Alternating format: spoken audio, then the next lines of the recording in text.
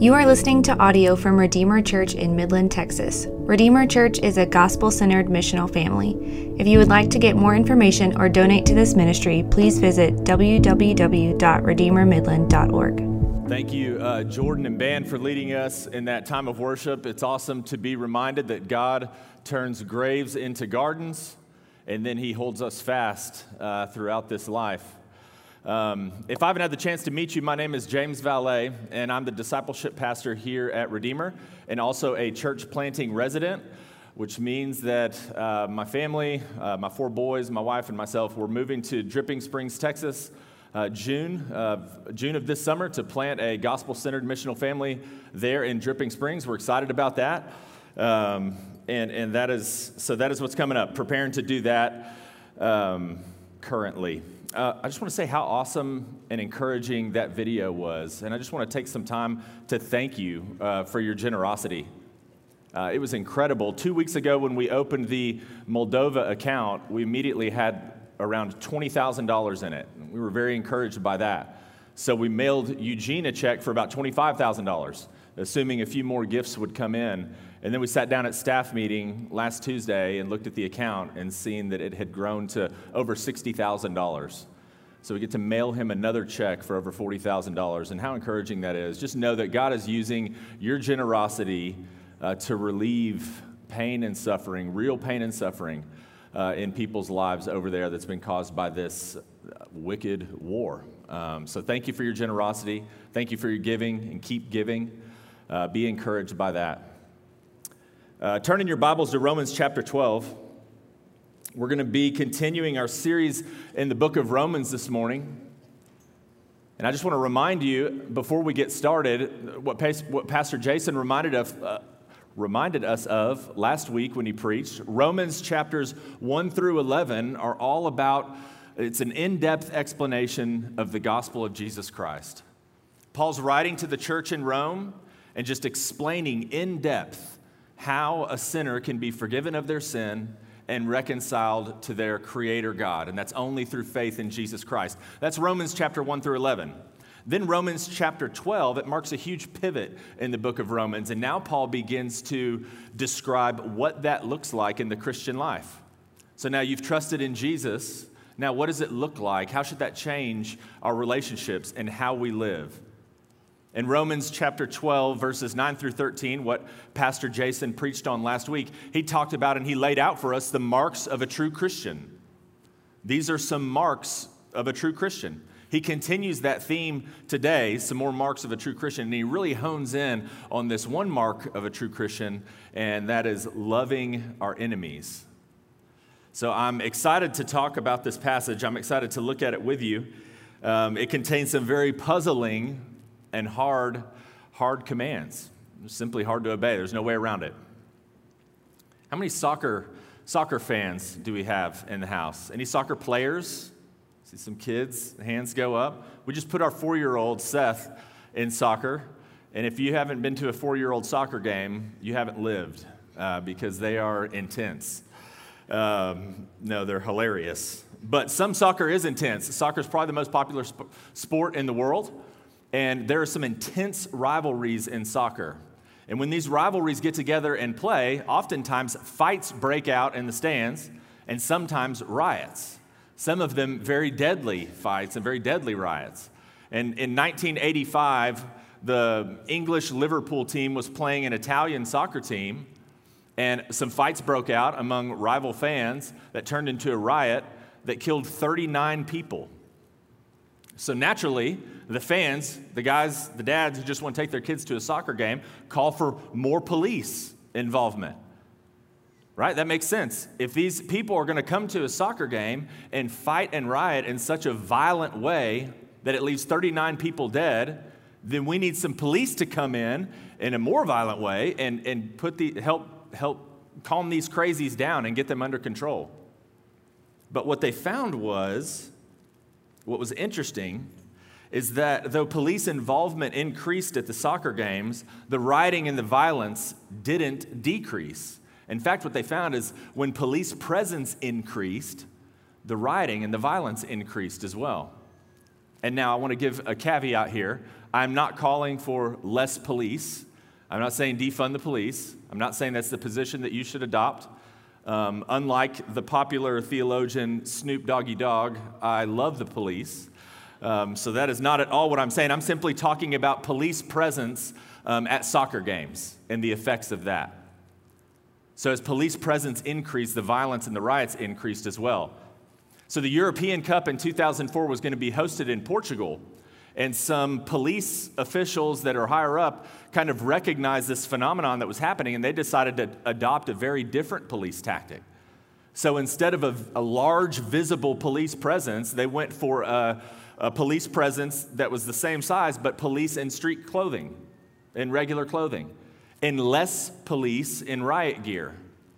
They also trained their police to go up and talk to people and be kind. They train the police officers, as you see a group forming that could potentially, you think, could turn violent, go up there in a group of y'all and start talking to them. Ask them, what team are you rooting for? How's the game going? Instead of confiscating soccer balls and popping them in the parking lot, which had happened at previous games, the police in Portugal were handing out soccer balls. And everybody in the soccer union thought, he's crazy, this is not going to work. But what was fascinating is that it did work. And a group of researchers, a team of researchers, did an in-depth study and published the results of police tactics and their effects at these soccer games. And the 2004 European Championship in Portugal proved to be the most peaceful ever. And how did they accomplish it? Really by doing what doesn't make any sense to me at all. Not by facing strong violence with stronger violence, but their approach was to face potential violence with intentional kindness. And we see this modeled and taught throughout the life of Christ. We see this taught here in Romans chapter 12, what we're about to look at. Romans chapter 12, verses 14 through 21. Paul teaches that the way to overcome evil is not with more evil. When you do that, evil wins. Again, I'm not saying the police are evil, using that as an example. The way to overcome evil is not with more evil. The only way to overcome evil is with good. And so let's read Romans 12, 14 through 21. This is what Paul says to the church in Rome. Bless those who persecute you. Bless, and do not curse them. Rejoice with those who rejoice, and weep with those who weep.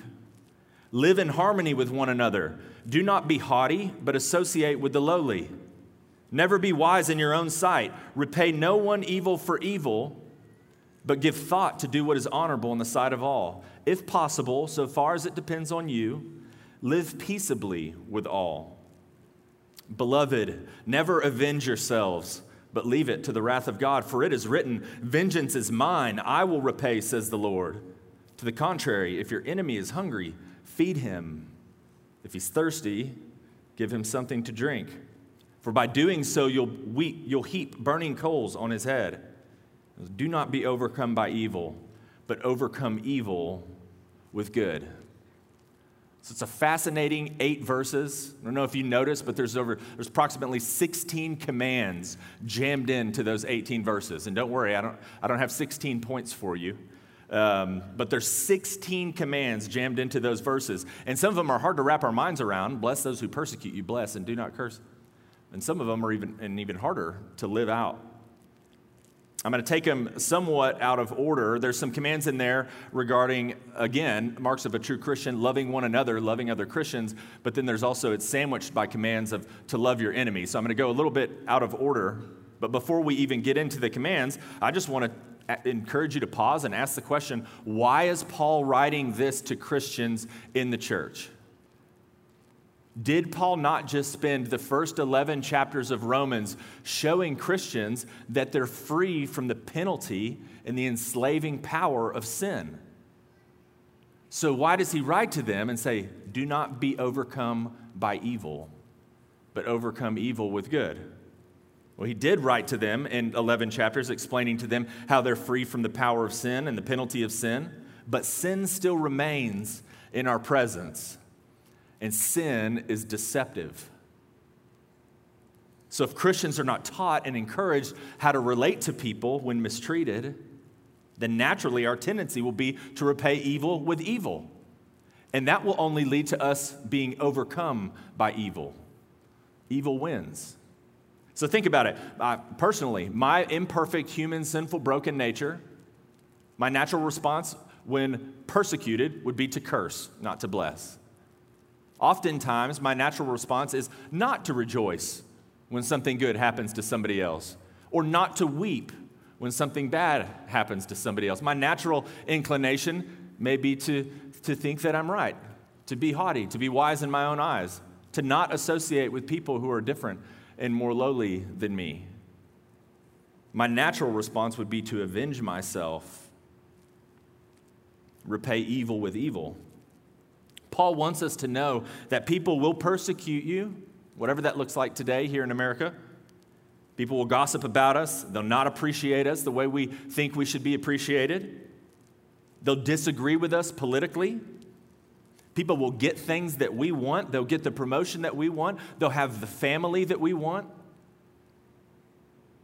And then people just may treat us badly. And when that happens, we have two options, two ways that we can respond. We can obey God, or we can sin. We can respond to people mistreating us and persecuting us the way Jesus did, or we can harbor bitter and jealousy and anger in our hearts. And if we continue down that road, that will only lead to us being overcome by evil. Evil wins. Being overcome by evil is not a place you want to be as a Christian.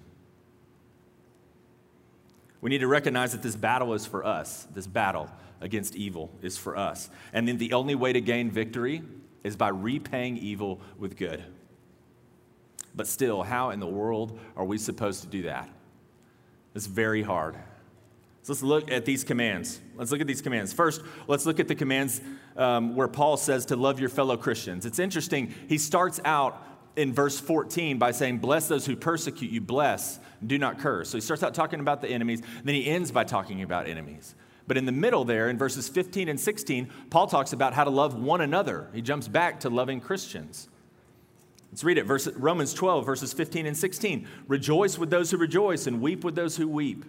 Live in harmony with one another. Do not be haughty. Associate with the lowly. And never be wise in your own sight. Just in those two verses, there's about 6 commands. But I've kind of lumped them into 3 categories. So 3 ways that Christians can love one another. Number 1 is to show empathy. One way that we can love one another is to show empathy toward one another. Empathy means simply to identify with someone. Identify with what they're going through, to make that person's situation your own, and to allow what's happened to that person to affect you. That's what it means to show empathy. And this is hard. It can be very difficult. Paul says, rejoice with those who rejoice and weep with those who weep. It can be hard to rejoice when the friend gets the promotion. It can be hard to rejoice when the other couple gets pregnant.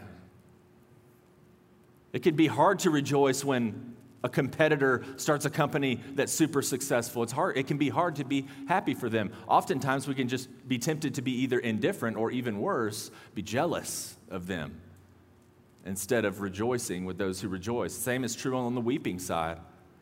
I see this in myself in ministry, being exposed over the last 8 years to just like deep darkness and sin and terrible brokenness in the world. And then someone comes to visit with me, or I meet up with somebody, and they're weeping about something that I think, this is not problems. Man, I've seen problems, and this is not problems. But that's not right. That's not weeping with those who weep. It's problems to that person. So we can be tempted to be indifferent towards others weeping, whether that's here in the church or whether that's in Ukraine, our brothers and sisters in Ukraine. We can be indifferent to that in our everyday lives. Or worse, we can be happy that the other person is weeping, feeling maybe they got what they deserved. That is not the way of Jesus. Jesus calls his people to show empathy, to love one another. When we show empathy to one another, we're displaying the love of Christ, the goodness that will overcome evil. Second, he says to seek peace.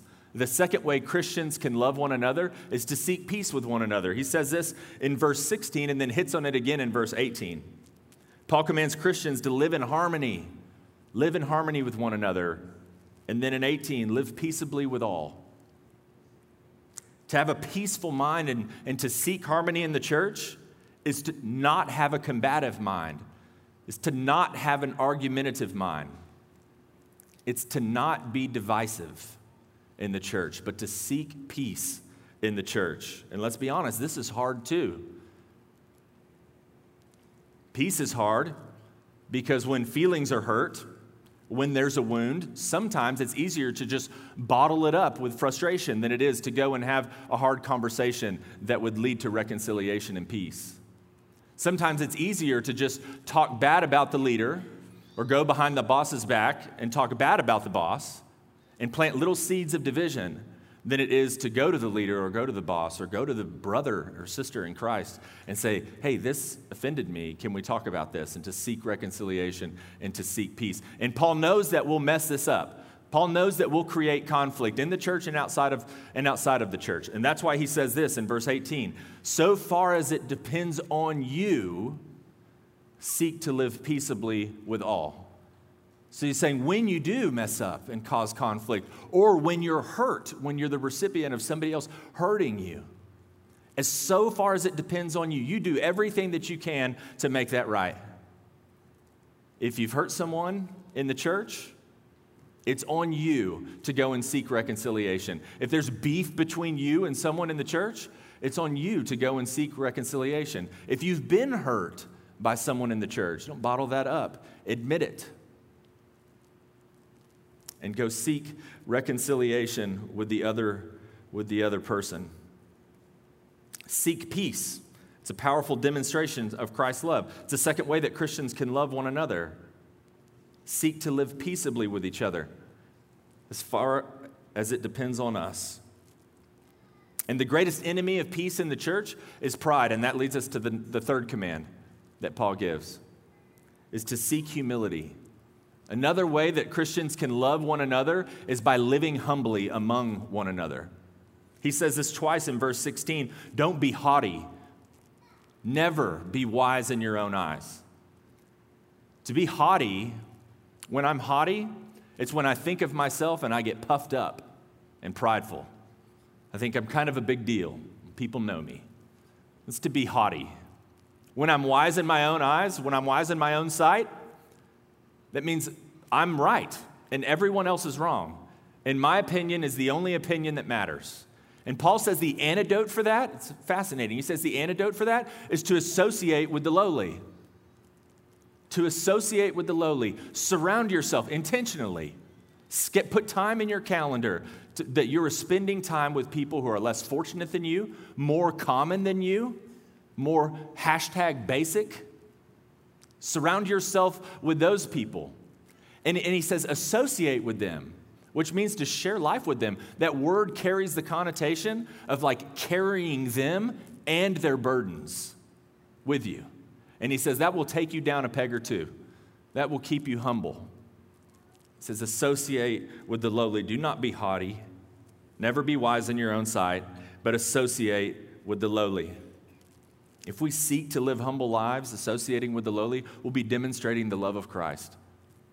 Goodness that will overcome evil. So those are the three ways that Paul tells Christians to love one another. And those are hard. It's hard. I naturally would just like to think that I'm right all the time. I naturally would like to just surround myself with people who also think I'm right all the time. But that's not what we're called to do. That's not the way of Jesus. It says, do not be haughty, never be wise in your own eyes. So those are the commands for Christians to love one another. But then it gets, and they're difficult, and then it gets even more difficult as Paul drills down here. So let's look at the commands where Paul tells us to love our enemies. He begins and ends this section, like I said, with commands to love our enemies, love those who mistreat us, and love those who persecute us. Now, how in the world do we do that? But first, before we get into those, let's pause and ask the question, who are my enemies? Who are my enemies? Paul leaves it vague, I believe, intentionally. Paul doesn't say this type of person is your enemy, this type of person is not your enemy, this type of person is one who's mistreating you, and this type of person is not. And I think there's two categories of enemies, at least. There's general, and then there's specific. So for a first century Christian reading this, a general enemy could have been Rome. Could have been Rome. It could have been a local political tyrant that was literally going to persecute them. Nero, who's going to impale them and feed them to lions, things like that. That could have been an enemy. Another general category of enemies could have been a religious sect, or the Judaizers that were teaching salvation by works and trying to undermine the authority and the word of God. It could have been general. Those are general. What about specific in the first century? Could have been someone in your family who disowns you because you've become a Christian. Could have been someone in the marketplace who fired you from your job because he found out you follow Jesus. It could be somebody you sat by in church, claimed to be a Christian, but was gossiping about you. So, and then think about our lives today. General categories of potential enemies. Who is it? Is it Russia? Is it Trump? Is it Biden? Is it groups trying to promote abortion as something good? Is it groups trying to destroy God's design for family and human sexuality and human flourishing and marriage? Is it Christian nationalism? Like, who are the general enemies? Is it false teachers out there? Is it cults out there that claim to be Christian but teach contrary to the Word of God?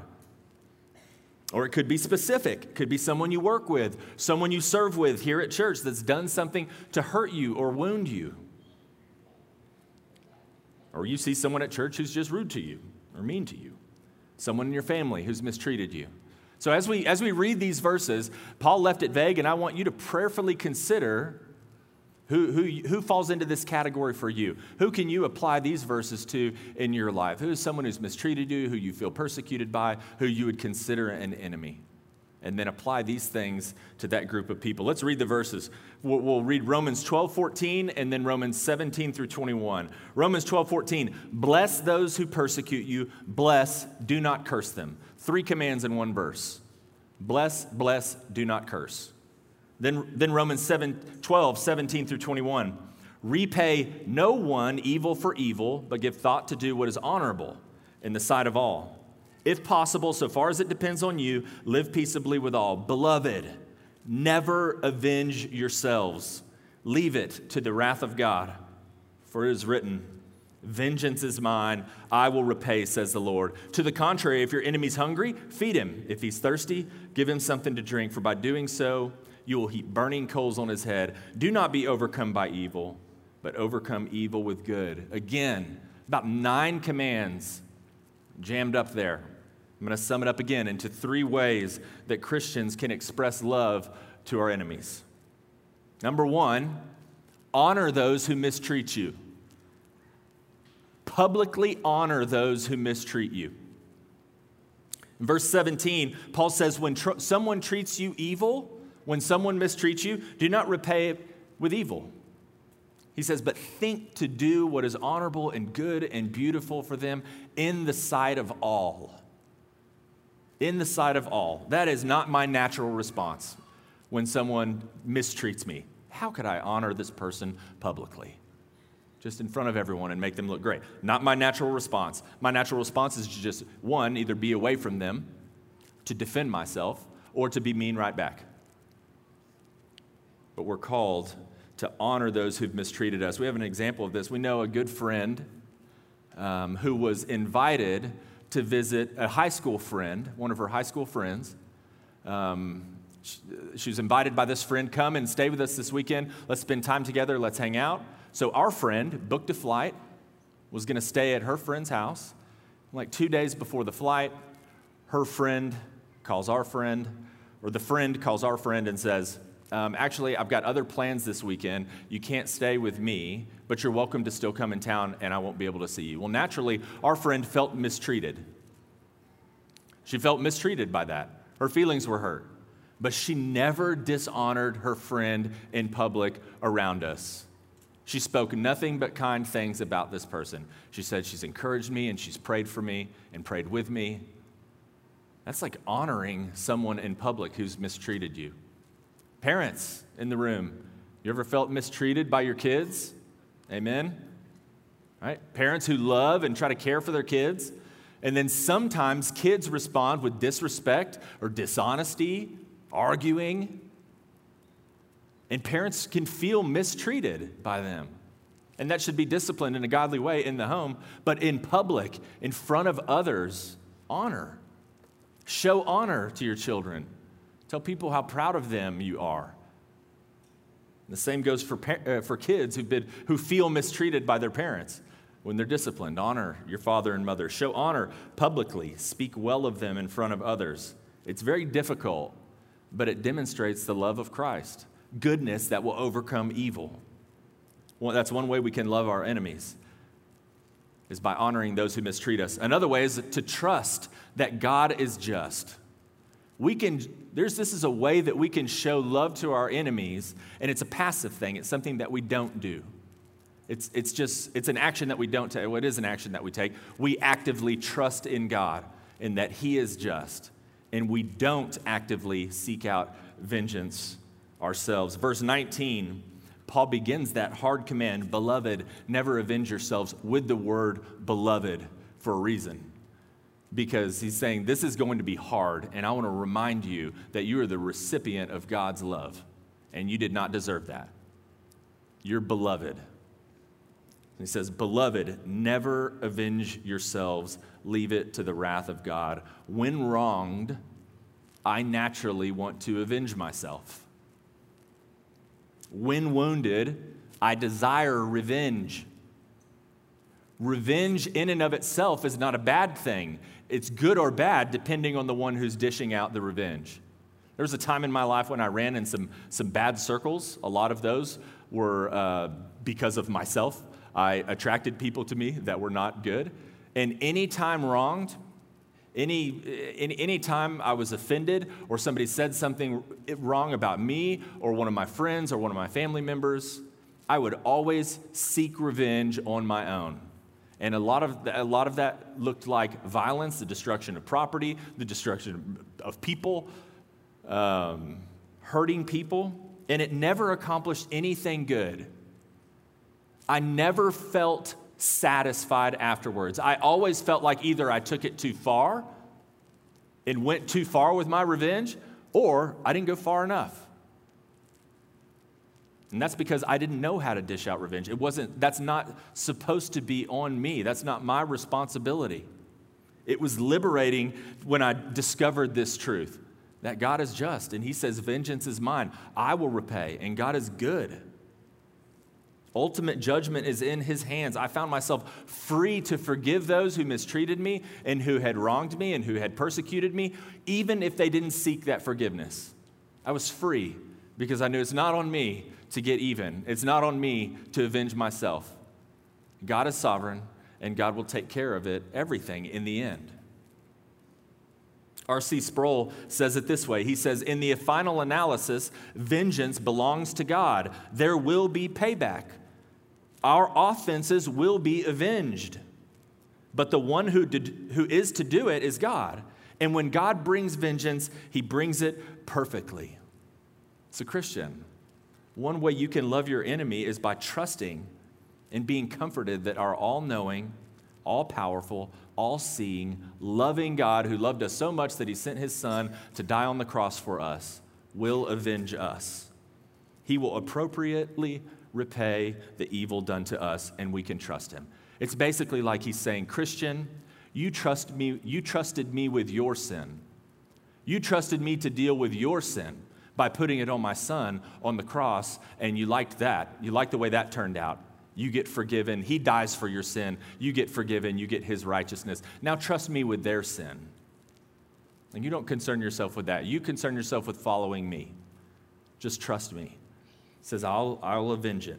That's another way we can love our enemies is by not avenging ourselves. Then number 3, final one, is to bless and serve our enemies.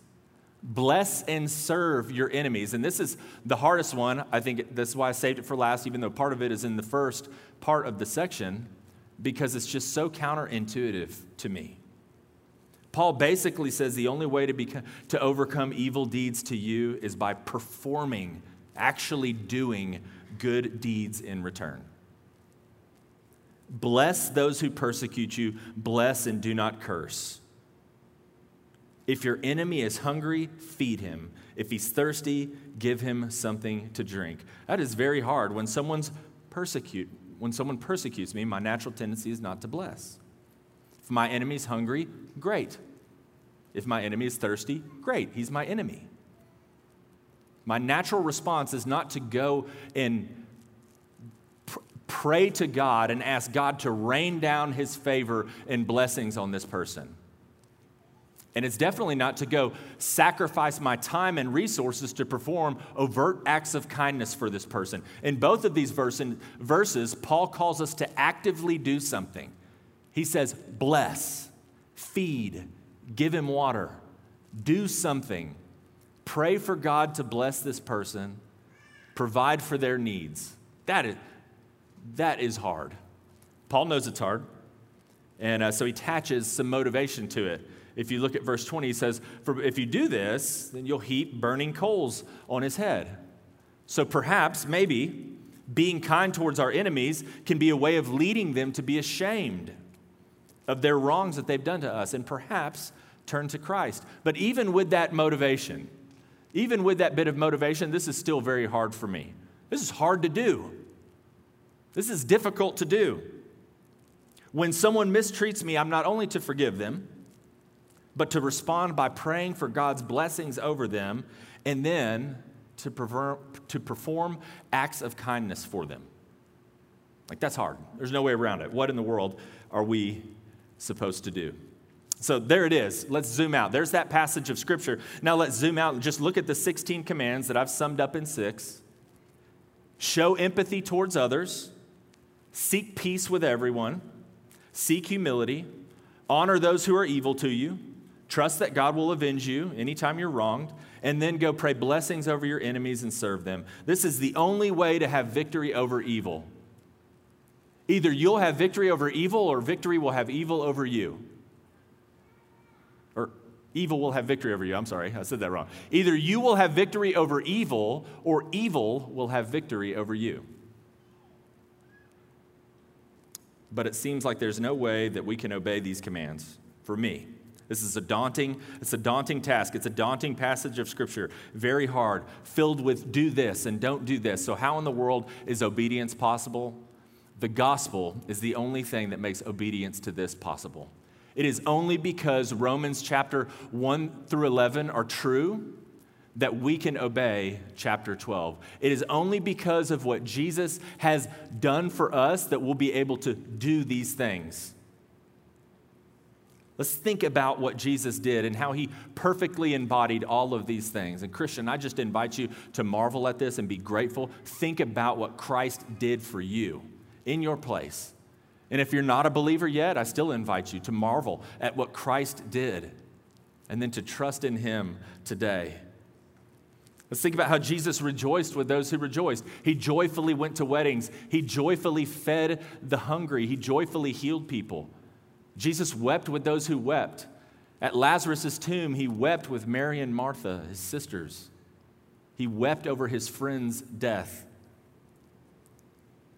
He never acted haughty or wise in his own eyes. He associated with the lowly as he ate with tax collectors and prostitutes and sinners. And he sought to live peaceably with all. And think about how Jesus never sinned. He was innocent. Yet he received immeasurable persecution and false accusations and cursing just piled upon him. Yet he did not avenge himself. He refused to repay evil for evil. As he was being beaten and nailed to the cross for crimes he didn't commit, he trusted God's justice.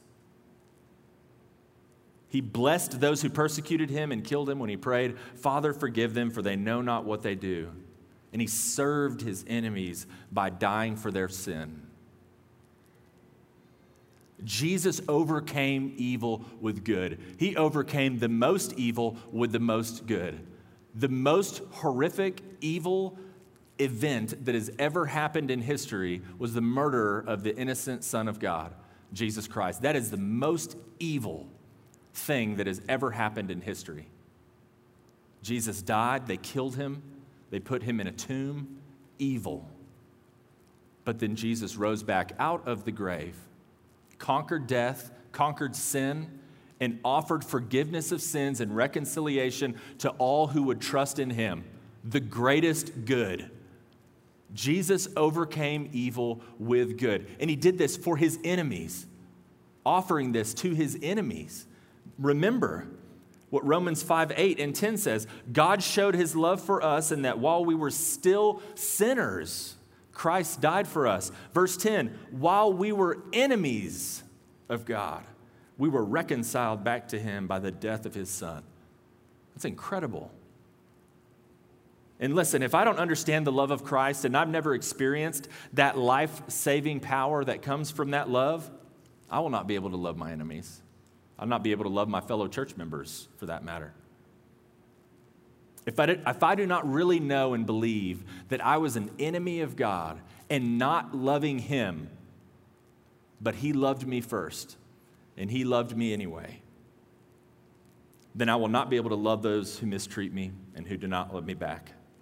But when I have experienced Christ's saving love and I understand that he did all of these things for me when I was his enemy, then through the power of his Spirit living inside of me, I can do the same. You can do the same. If you have experienced this love with your eyes fixed on Jesus, you can do the same. We will not do it perfectly. We will fail at this. But when we trust in Jesus, God changes our heart and gives us the ability to obey these things. He gives us the ability to overcome evil with good. The gospel is the only thing that makes this possible. So when you find yourself around difficult people this week, if you find yourself being mistreated in the presence of one of your enemies, remember that the only way to overcome evil is with good. It's the only way. Be loving to those who don't deserve it, and even when you don't feel like it. Or evil will win. Or evil will win. And this is hard. I remember, loving and living this way is hard. But this is what it means to love and live like Jesus. It requires sacrifice. This is what it means to be a Christian. I'll close with this quote from Tim Keller. He says this, Christian, if the way that we love another comes at a cost to ourselves, then we have started to know what the love of Christ is like. And it is only this love that will overcome evil. Let's pray. Father, we love you. We thank you, God, for loving us before we loved you. God, we thank you for loving us while we were still sinners, while we were still your enemies, God, before the foundation of the world. You loved us and you chose us out of the world, and we thank you for that, God. We thank you for your sovereign grace, your sovereign love. Thank you for pouring it out on us who do not deserve it. And I pray that we would fix our minds on that, fix our minds on the life of Christ, fix our eyes on Christ crucified in our place, the ultimate display of love. God, and I just pray that you would enable us to love others the way Paul calls us to here. God, help us to love each other in this room as a church. Help us to love one another. Help us to seek peace with each other, to seek harmony, to be humble. God, make us humble. Help us to love those who mistreat us, who we think are our enemies. God, those who persecute us, give us grace. It is only because of the gospel, you changing our hearts, that we will ever be able to obey these commands. But God, I pray that by your Spirit living in us, you'd enable us to do that, empower us to do that. We pray all this in Christ's name. Amen. Thank you for listening to this message from Redeemer Church. If you want to connect with us at Redeemer, we would love for you to visit us at a service in person or visit us online at www.redeemermidland.org.